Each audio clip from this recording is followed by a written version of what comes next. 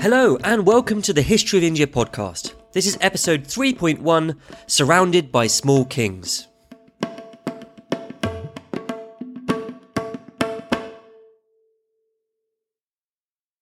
So we start this week in the great ancient city of Pataliputra, at the turn of an age. Once upon a time, the city had been the seat of the Mauryan emperors. Somewhere in this city, in amongst these halls of smooth pillars, Ashoka the Great had ruled. And Sri Lankan princes had come all the way to pay homage. Greek ambassadors had come to pay tribute here. And the political, the economic, and even the moral life of generations had been shaped from this city. By the time of this series, though, all of that was half-remembered legend. Ashoka was as far removed from them as Leonardo da Vinci is from us. And in the time that we're interested in, the city probably looks vastly different than it did in Ashoka's day, because it had been gutted by outsiders in the meantime. The walls had been battered down, the buildings had been burnt, and it had been overcome by the river. The city was no longer one of the great ancient cities of ancient India. Even the kings of Pataliputra had left and had gone to another much smaller city, more suited to being their capital, because Pataliputra was now a backwater, albeit one with a heroic past. And then, sometime around the early 300s AD, after all of those years in obscurity, Pataliputra is about to become, once again, the centre of ancient India. From the historian's point of view, telling this story is a bit like telling the story of the city being born anew. The very early stories are like myths. In fact, it's very hard to tell whether they're true. But for the people of Pataliputra at this time, the view must have been equally confusing. Standing around in the marketplace, hearing the news, or looking out of the gate at the world beyond, everything must have seemed almost unrecognisable to the people of Pataliputra. The old empires which had ruled the city and all of India that they'd known when they were young, those empires had disintegrated. And in their place was a kaleidoscope of small states, all of them struggling with one another for dominance. Magas, Marundas, Barishivas, Sakas, Shakas, Kakas, Arjunayanas, Yogyas, Madrakas, Ahiras, Sanak Anjikas, Malavas, and more.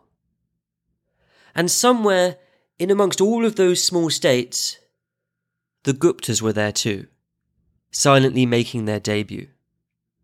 In fact, the Guptas are the only name on that long list that you actually need to know. Sure, at the turn of the 3rd century, all of those names, all of those kingdoms were in with a chance of becoming the next big power in India, but we're not going to go through every one of them. That would be somewhere between bewildering and dull. And it wouldn't help answer the questions that I kind of care about. What does it look like to have a change in the age?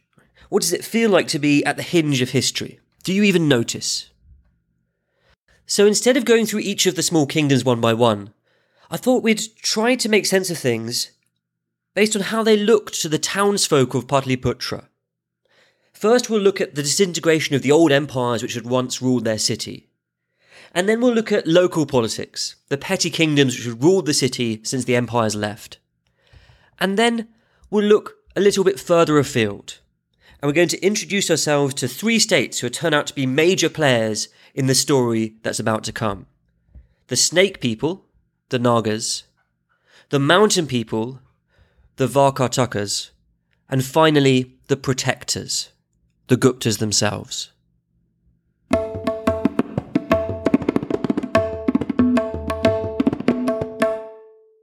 So we join the people of Pataliputra when it's getting close to 300 AD. More than a century earlier, the army of the Kushans had arrived at the gates of the city. The Kushans were foreigners. They were fierce fighters from Central Asia. They had an alien way of dressing and alien customs, and they rode fine Bactrian war horses not native to northern India. And they'd been going down the Ganga, and every city along the Ganga had surrendered to them. Pataliputra would be no exception. The king sent out a ransom, and the Kushans absorbed the city into their empire. And ever since then, Pataliputra had remained part of the Kushan world. By the way, we tend to think of the Kushan Empire as a bit of an interlude in Indian history, like a gap, a pause. Maybe that's because the Kushan Empire seems so foreign. The Kushan Empire was ruled by Kushans, fine young Kushan men raised in Bactria. They dressed in traditional Kushan dress, they worshipped in a Kushan way largely, and they thought along traditional Kushan lines. The Kushans never let themselves take on too much Indian culture, like other invaders had. So it can begin to feel like it's a gap in Indian kingdoms. Actually though, the Kushan Empire had ruled India for longer than the Mauryan Empire did. But in the last few years of the rule by the empire, the people of Pataliputra might have noticed things starting to fray a little bit at the edges. First, there was an emperor who took an Indian name rather than a Kushan one. And that was an oddity for a group of people who seemed to keep themselves so separate. The emperor after that one seems to have really lost a grip on things. About that time, Kushan coins started flowing into the city. And they were strange because the coins no longer had the name of the emperor on them at all. Instead, they had the name of the local governor, who apparently now thought himself above the emperor himself. And judging by the name at least, the local governor was no longer some fine Kushan lad raised in Bactria, but a local man, an Indian. In the markets of Pataliputra, thumbing these odd new coins, the people might have been forgiven for wondering what on earth was happening.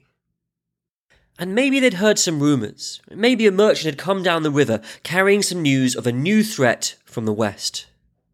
The emergence of a new Persian empire. But even if that news reached Pataliputra, it might have seemed very remote.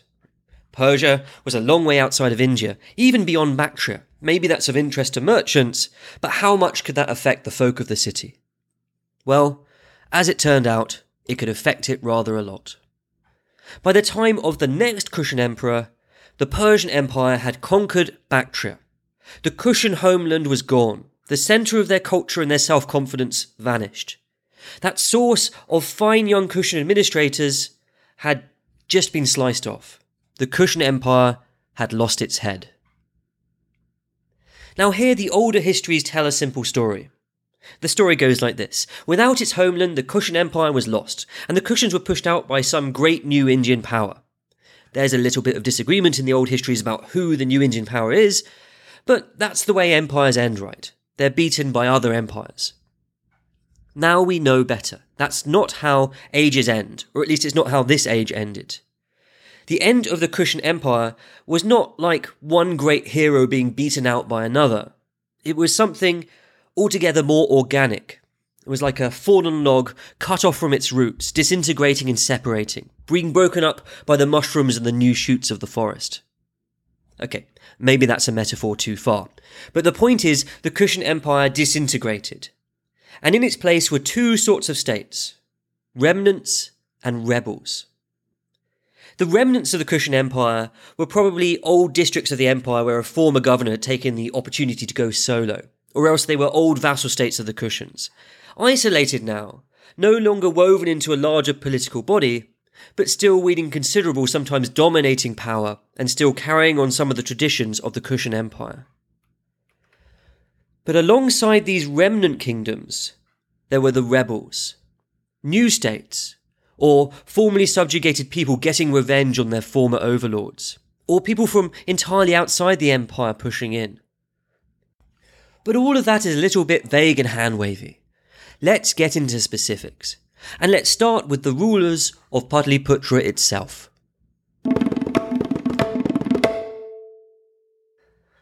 We get some early hints about the rulers of Pataliputra from a legend. It's a 7th century Sanskrit play called The Festival of the Full Moon. And I'll tell you who wrote it, only we don't precisely know. I mean, we've got an ancient manuscript of the play, and the manuscript has the name of the author written on it, but unfortunately some little ant has come along and eaten through most of the name. From the little bit of the name that's left, the author seems to have been a woman, and I'd guess her name might be Vijika, in which case she might have been a queen in the area. But thanks to the ant, that's just a guess. Anyway, the festival of the full moon includes a small story about Pataliputra. The king of Pataliputra in that time was from a dynasty whose name doesn't matter much here, and that's because the kingdom was probably a small one. We still have a few traces of the dynasty, though, far to the west. 3 inscriptions marking the erection of sacred pillars, a king with 3 sons. Anyway, this king's from a small dynasty, and he must have had a son very late in life. Because when the king was very old, his son was still not ready to rule. So the king decided to get some insurance. He adopted a man who was in his prime of his life, just in case the king popped his clogs early whilst the son was still too young to take power. Smart move. However, the king didn't choose the adopted son wisely. The adopted son was a bad egg. He wanted power from his adopted father, and he wanted it now before that wretched stepbrother of his could grow up and inherit the throne. So the adopted son set about betraying his new father. He teamed up with the old enemy of Pataliputra. Their name might strike a bell, even amongst all the cacophony of names of kingdoms at this time. It was the Lichavis. The adopted prince of Pataliputra went to the Lichavis and persuaded them to back him, and the Lichavis obliged, and soon a Lichavi army was marching towards the gates of Pataliputra. Now history has shown that the walls of Pataliputra could be broken down by a determined enemy, and so it proved once again. The Lichavis broke into the city, and in the chaos, the old king of Pataliputra was killed. He must have had some good ministers though, men with cool heads and quick minds, because they realised what was happening and what it meant, and they found the king's natural-born son, and they rushed him out of the city in the chaos. They took him to a quiet corner of the land, and there they hid him. When the dust settled, the adopted son ruled the city and ruled Magda, the surrounding land. And presumably the Lichavis who put him there had plenty of influence too. The people of Pataliputra, though, they were not happy with this setup. They were not happy that their ruler was the sort of man who would kill his father. Actually, it wasn't just the people in the city itself, it was also the people in the surrounding country too. Everyone was upset with what was going on. A revolt struck up outside the city. And the king, the adopted son, he went out to go and deal with it. And then the people of Pataliputra, whilst he was gone, took the chance to revolt. The king's true son chose this moment to reveal himself from his hiding place, grown up now, ready to rule. And he took his place at the head of the revolt. So it was the true king of Pataliputra and the people of Pataliputra together once again. And they beat down the adopted brother, the impostor.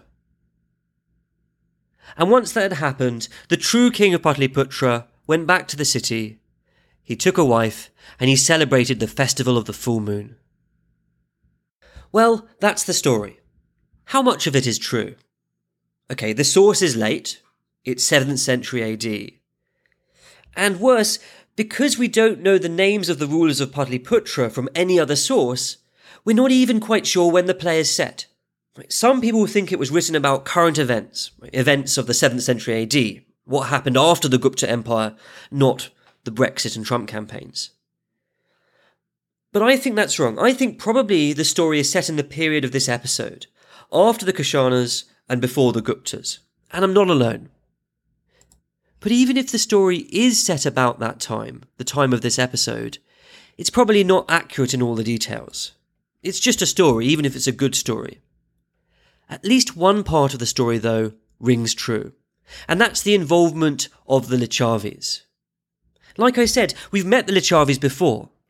In fact, they were some of the very first people we met in the very first series of this podcast. They were that invincible republic, that proto-democracy ruled by a council of 7,007 men, with such a common purpose and a common mind, and with such ferocity that it said that they couldn't be conquered except by trickery. The Lichavis and Pataliputra sit facing one another. Pataliputra sits on the south bank of the Ganga, and the Lichavis ruled the other side of the river. In fact, they ruled from there all the way up to the foothills of the Himalayas. In fact, the Lichavis were the reason that Pataliputra had been built in the first place, centuries before. The kings of Magda had built the city as a military outpost to launch across the river and attack the mighty Lichavis. And they beat them in the end too, using trickery. Well, all these centuries later, 2 empires later, the Lichavis were still there on the other side of the river. And though those 2 empires, the Mauryans and the Kushanas, had crumbled, the Lichavis were back in charge of their own affairs. We don't know, by the way, if the Lichavis were still a republic. We don't know if they were still ruled by their council of 7,007 men.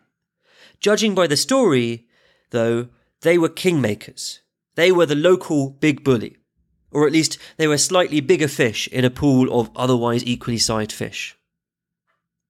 There's even a tiny scrap of independent evidence that the Lichavis ruled in Pataliputra about this time. There's a later inscription that marks one of the Lichavi rulers around this time probably as being born in Pataliputra. That's pretty slender evidence, to be honest. But whatever the truth, soon enough the Lichavi people will be deeply entangled in Pataliputra once again. In the closing years of the 3rd century, though, the rulers of Pataliputra were probably the Marundas. And this isn't yet another name to remember, but it's still a curious name. Because in fact it's not really a name at all, it's a title. And it's not even an especially grand title, it's not like emperor or king, it's something more like chief. The other thing to know about the name Marunda is that it's not even an Indian word, it's a Shaka word. It's the language of one of the peoples who invaded India in times gone past. In fact, it's probably just the title of a position in the old Kushan administration. We know it's the title that a mid-level Kushan administrator have. The other job he had was being a treasurer, which kind of gives you an idea of the sort of rank it was. So, it was as if Pataliputra was being ruled by someone calling themselves Deputy Chief Minister, or something like that. These Marunda kings are probably a remnant of the Kushan Empire. Perhaps they were the local governor made good, still ruling in roughly a Kushan way, with a shabbier version of Kushan culture and politics perhaps. Just like the old Kushan rulers, the Marundas were foreigners, barbarians, mlechas. That's nothing new to the people of Pataliputra, of course. They've been ruled by mlechas more often than not for the past few centuries. And the Marundas were no longer part of an empire, but they were still plugged into the wider world. They still kept some of the ties and importance of the old Kushan Empire they'd once been a part of. To the west, way to the west, Greek geographers mentioned them and named 6 important cities down the Ganga, which they owned. To the east, they sent an embassy all the way to Cambodia, and Cambodia sent an embassy back, in fact an embassy headed by one of their royal family. Cambodia wanted these fine Bactrian horses, which people in the old Kushan Empire had. So the Marundas sent the Cambodian embassy back with a gift of 4 fine Yuchi Bactrian horses. So it might seem that, at least in Pataliputra, things were running pretty much like they had for years under the old Kushan Empire.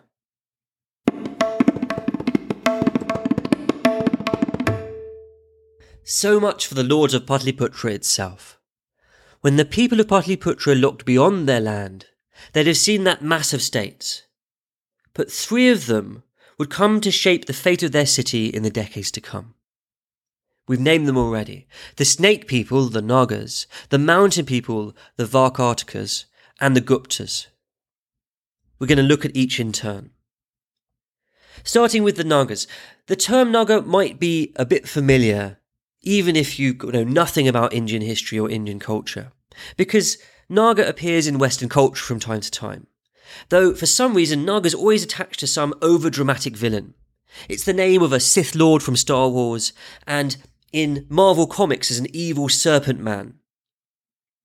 So it looks like in Hollywood or the related entertainment industry, Naga is a bad or a scary thing. But that wasn't the way it was in ancient India, or really in modern India for that matter. Naga in Sanskrit literally just means serpent. In fact, it's said that the first Nagas were the offspring of Brahma's granddaughter. She gave birth to 1,000 Nagas, and they started to reproduce. And it got that there were so many Nagas on the earth that Brahma had to curse them to live underground, and they should only come out to bite evil people or people destined to die. So now the Nagas live under the sea in a special kingdom, in palaces surrounded by gems and jewels. So the Nagas in that story are mythical beings. They're often depicted in art as having the upper body of a human and the tail of a snake, though in the stories they're said to have the power to transform fully into a human or fully into snake form. And these mythical Nagas are said to be immortal and eternally young and very beautiful. So beautiful, in fact, that plenty a Naga is said to have enticed and married a human, and some of the heroes and heroines of the stories are said to be descended from these mythical Nagas, these Naga snake beings. These Nagas often appear right at the edge of stories, offering supernatural help or words of wisdom. For example, there's a pair of Naga kings who are said to have given Buddha his first bath. They were the guardians of the water. And you can still see them, in fact, when you enter some Buddhist temples on the entry posts guarding the entrance. Now, of course, we aren't interested in the mythical being Nagas. We're interested in the ones who are jostling to take power after the Kushanas left. And those Nagas are definitely human. Whatever connection there was between the snake beings of legend and the Naga people of ancient India has mostly faded from view. Now, the Naga people and the Naga mythical beings have the same name, of course, but they don't seem to have any other ties. In fact, the symbol of the snake isn't used by any of the Nagas so far as we know, the Naga people. And instead they use things like peacocks as their symbol. The peacock's the natural enemy of a snake, which is a really odd symbol if everyone goes around calling you the snake people. There's a theory some historians have that the Naga people weren't actually called after the Nagas, the snakes, but instead their name comes from Nunga, meaning naked, because they were sort of a bit primitive in the early days. That's some nice guesswork. I'll leave you to decide what you think. Anyway, the Naga people were around well before the Kushan Empire collapsed. In fact, they seem to have been around since the beginning of history, and they get name-checked by history from time to time. In fact, we've name-checked them ourselves. They were the odd people who wouldn't give Ashoka the ashes of the Buddha in our episode on Sanchi. And that's a fairly typical role they have in the stories of history. The Nagas are never the heroes. They're not even major players. They're always an odd group of people on the fringes of the story. Much like their snake being namesakes, they always seem to be right on the edge of things, and on the edge of mainstream society too. The implication of the stories is that the Nagas are challenging the orthodox view of things. They've got their own funny ways. Now, over the centuries, plenty of different kingdoms and peoples were called Nagas. And in fact, there's no obvious political alliance between these different kingdoms. It's not like one kingdom is plausibly the descendant of another kingdom. The Nagas, then, don't seem to be so much a political group in ancient India. They're more of an ethnic group. Or maybe they're a certain sort of outsider, unrelated to one another, but seen as the same thing by people in mainstream society. Well, after so many centuries on the edge of history, the Nagas now have their chance to step centre stage. With the Kushan Empire collapsing, the Nagas stepped right into the power vacuum. And several different Naga kingdoms appeared across North India. Vidisha was under the control of a kingdom of Nagas, for example, known as the Bull Nagas, and they had the symbol of the bull on their coin. And another Naga kingdom took charge of the powerhouse of the old Kushan Empire, down in Mathura. But the biggest and the most important group of Nagas were based about 16 hard days' travel to the east of Pataliputra. And there they had taken control of the great city of Padmavati. A succession of 9 Naga kings had ruled there, and from Padmavati they had ruled a large territory. They had conquered land up and down the river Ganga, and they may have even come close to conquering Pataliputra way over to the east of them. After each of these conquests up and down the Ganga, the Naga people had performed a horse sacrifice. 10 horse sacrifices in all. And that's unimaginably extravagant. Making just a single horse sacrifice was far beyond most kings. And the most lavish and devout kings might make 2 sacrifices in their reign. That was something to boast about. The horse sacrifice was so hard to do, partly because you needed so many wild and tame animals, and you needed so much money to gather everything together, but also because you needed to have a huge army to protect the horse wherever it went. If you want some more details about the horse sacrifice and what it entailed, we mentioned it in an earlier episode, but actually there's a really great source. There's the History of Indian Philosophy podcast series that's part of the History of Philosophy Without Any Gaps. It's done by Jonardon Ganeri and Peter Adamson, and it's fantastic. It's available on iTunes, and you can look it up on their website. I'll also put a link to it on our website. They've got a show there that talks about the horse sacrifice itself. They've also got other shows, by the way, which link into some of the stuff we're doing. So they've got a show on women, for example, which might link into one of our earlier special episodes. It's really fantastic, brilliant stuff. They're serious philosophers. Anyway, back to the Nagas. So the Nagas performed the horse sacrifice 10 times. And that is just completely unprecedented. This is a show of extravagant wealth and military power unrivaled by anyone in ancient Indian history. It shows also a huge religious devotion. This group of Nagas we're talking about, they were devoted to Brahminical orthodoxy. They had Brahminical gods in their coins. They even had Shiva in their name. And the ruler of these Nagas, the king, would carry a Shiva linga on their shoulder. By the end of the 3rd century, that ruler, the ruler of these Nagas, was a man called Bhava Naga. His kingdom now covered such a large expanse of land after all of those conquests, and his military was so feared that he dared to call himself Adiraja, emperor. So that's the Nagas of the ancient world. A quick point about the modern world. In modern India, the modern state of India, there's a state called Nagaland, and that includes a bunch of tribes who call themselves Nagas, who are Nagas. Famously, some of these tribes in the past were headhunters.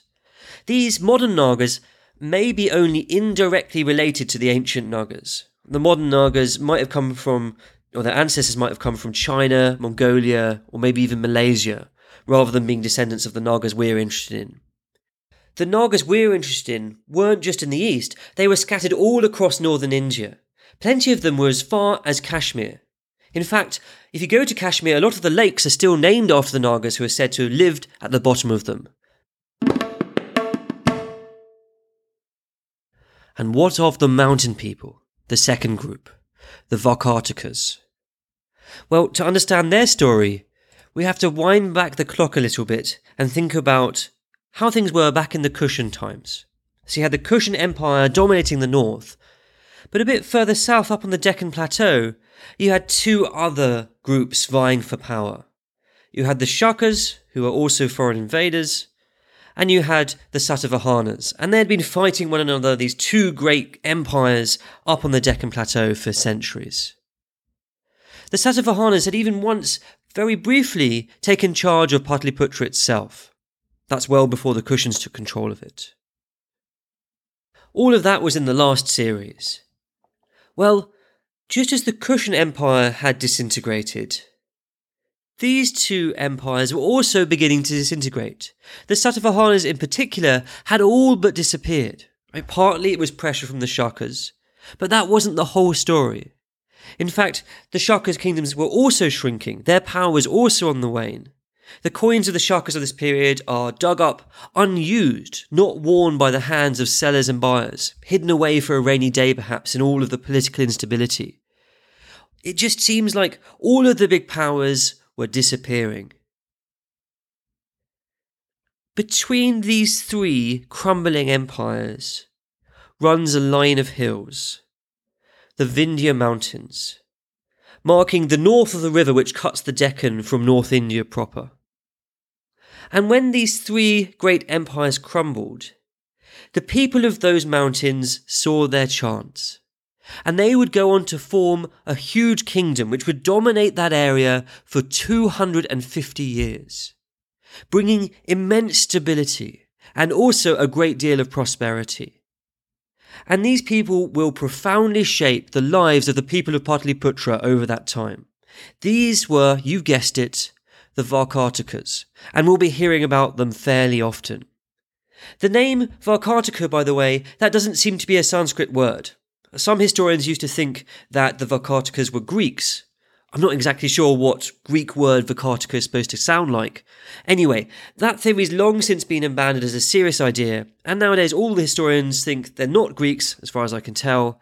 They're just the local people living in those hills who took advantage of a gap in the political world.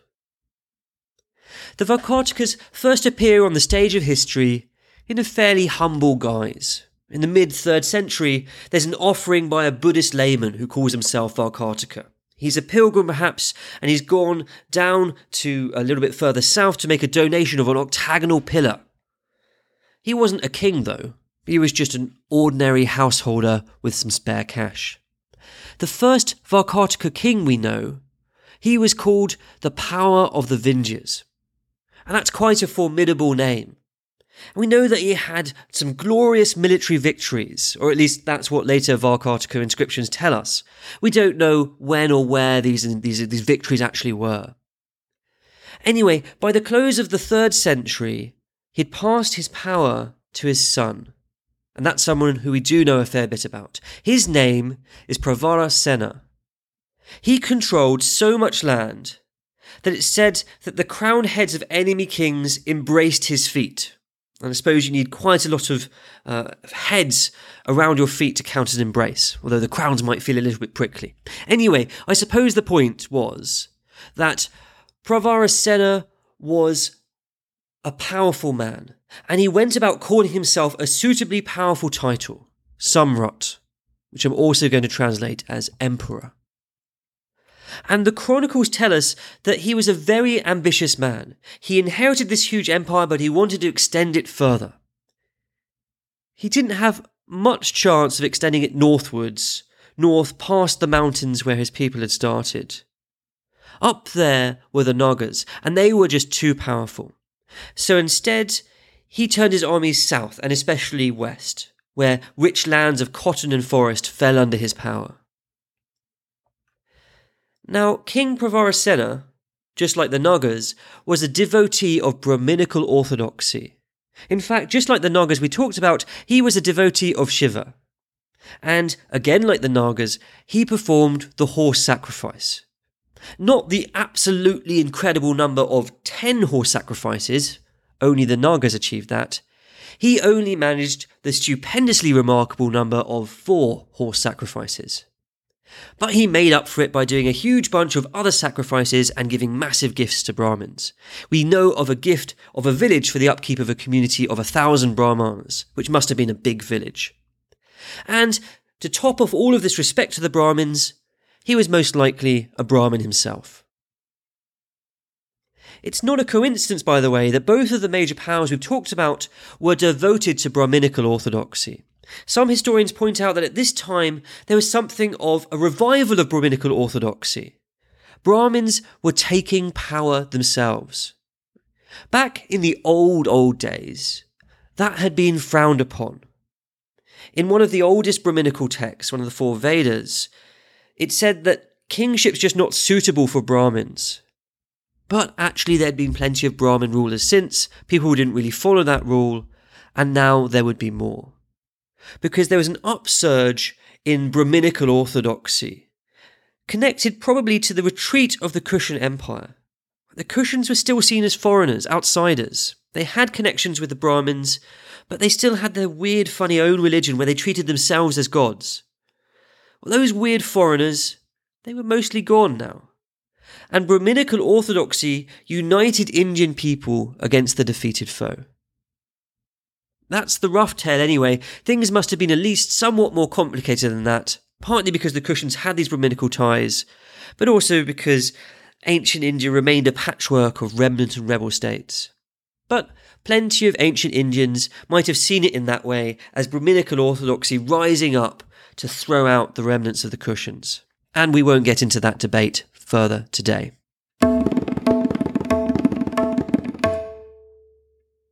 in amongst all of this chaos, the Nagas, the Varkartakas and their mountains, quietly, the Gupta family appears on the stage.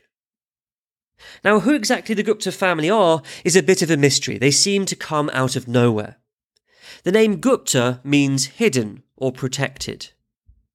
And the name appears in law books around this time, not as the name of a specific family, but the law books say that Gupta is a good name to call people from one of the Varnas, one of the castes. So the law books say, look, a good name for Brahmins, the priestly caste, is Shaman, meaning auspicious. And a good name for Kshatriyas, the warrior caste, is Varman, meaning armour. And a good name for Shudras, the sort of servant class, is Dasa, meaning servile. Well, a good name for Vaishyas, the trading caste, is Gupta, protector. So perhaps the Guptas who formed the Gupta Empire were simply a trading family made good. But we don't know. The law book may have been written after the Guptas came to power, and some historians believe that the Guptas were Brahmins, just like the Varkartakas we've just met. Anyway, the first Gupta king was called simply Lord Gupta, Sri Gupta. And well, we call him a king, but he didn't rule much. He probably ruled a small chunk of land around modern-day Allahabad. Allahabad sits at the point where the Ganga meets another great river, the Yamuna. And it's a beautiful place, home to a very important university. Anyway, back in the time of this episode, around 300 AD, the city was an old one. It had been actually around before history begun, but it had never been a prominent city in the grand scheme of things. And that's probably because it was too close to Kosambi, just a little way to the north, a few dozen miles away in fact. And Kosambi, that was one of the great cities of ancient India. It had been a powerhouse since the time of the Buddha. So Allahabad was a relatively small place, even though it had a long history. But it was nevertheless a strategically important place. It controlled the two rivers. It's right there where the two rivers meet. It held the promise of trade as far away as Rome. And it also controlled the Doab, the fertile land between the two rivers. There were loads of nutrients in those soils, and there was also a good lot of iron ore there too. So this was an economically promising place and also a defensible place from which to launch an invasion. Sri Gupta had the makings of a foundation of a larger kingdom. With this start, Sri Gupta became wealthy and powerful. He conquered the territory downstream, pushing into Magda, the traditional territory of Pataliputra. It's said that he built a temple there in Magda, a few miles away from the great ancient university of Nalanda. And the temple was built specifically for Chinese monks who came visiting, Buddhist monks. And Sri Gupta gave this temple a massive income. He gave it all of the profits from 24 villages. So Sri Gupta is a local warlord gaining increasing amounts of power and land and money. But he's still just a petty king, one amongst many. Lord Gupta had a son, and his son was pretty much like him, a warlord, a petty king. About him, we know almost nothing at all, nothing much more than a name. But actually he's got a really cool name. His name means something like someone whose hairs stand on end because of pleasure, which is awesome.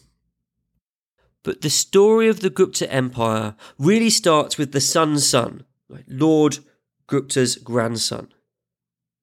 He was the one who founded the empire. He was the one who became the great king of kings. And just like the Mauryan Empire before it, the Gupta Empire started with a man called Chandragupta. But that's a story for the next episode.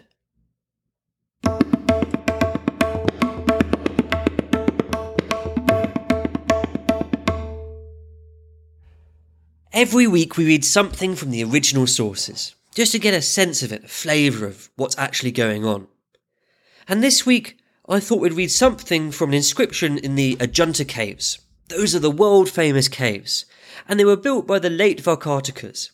And there's an inscription in there by the last king of the Varkartakas. But it's an inscription which tells the story of the founding of the Varkartaka dynasty, and it's going to mention the two kings that we mentioned in this episode. It goes like this.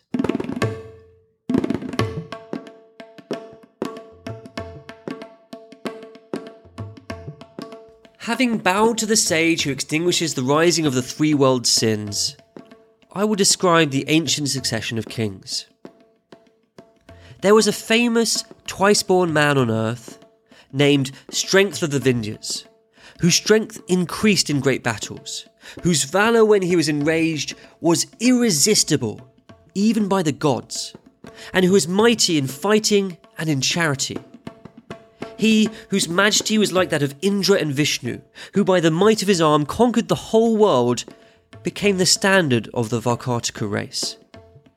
He, eclipsing in battles the sun with masses of dust raised by the hooves of his horses, making enemies, and here the inscription gets chipped away, something, something, something, made them intent on salutation to him. Having subdued his enemies by accomplishing the works of the gods, he made a great effort to acquire religious merit. His son was Pravarasena, whose lotus-like feet were kissed by the rays of jewels worn on the heads of hostile kings, and whose eyes resembled fresh blooming blue lotuses.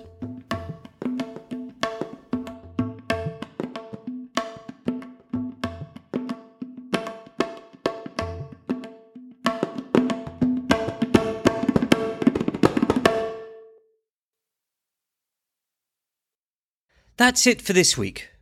There have been a lot of names, but there's only really 3 things to remember to understand the story going forward. You've got the Nagas, the snake people, the Varkartakas, the mountain people, and the Guptas, who are going to be the central figures of this series. I hope you've been enjoying the podcasts, and if you have, please consider donating to my wife's charity, the Snehal Sidhu Memorial Fund. Details are on the website. There's a link to it in the description of the podcast. Have a great week. Take care.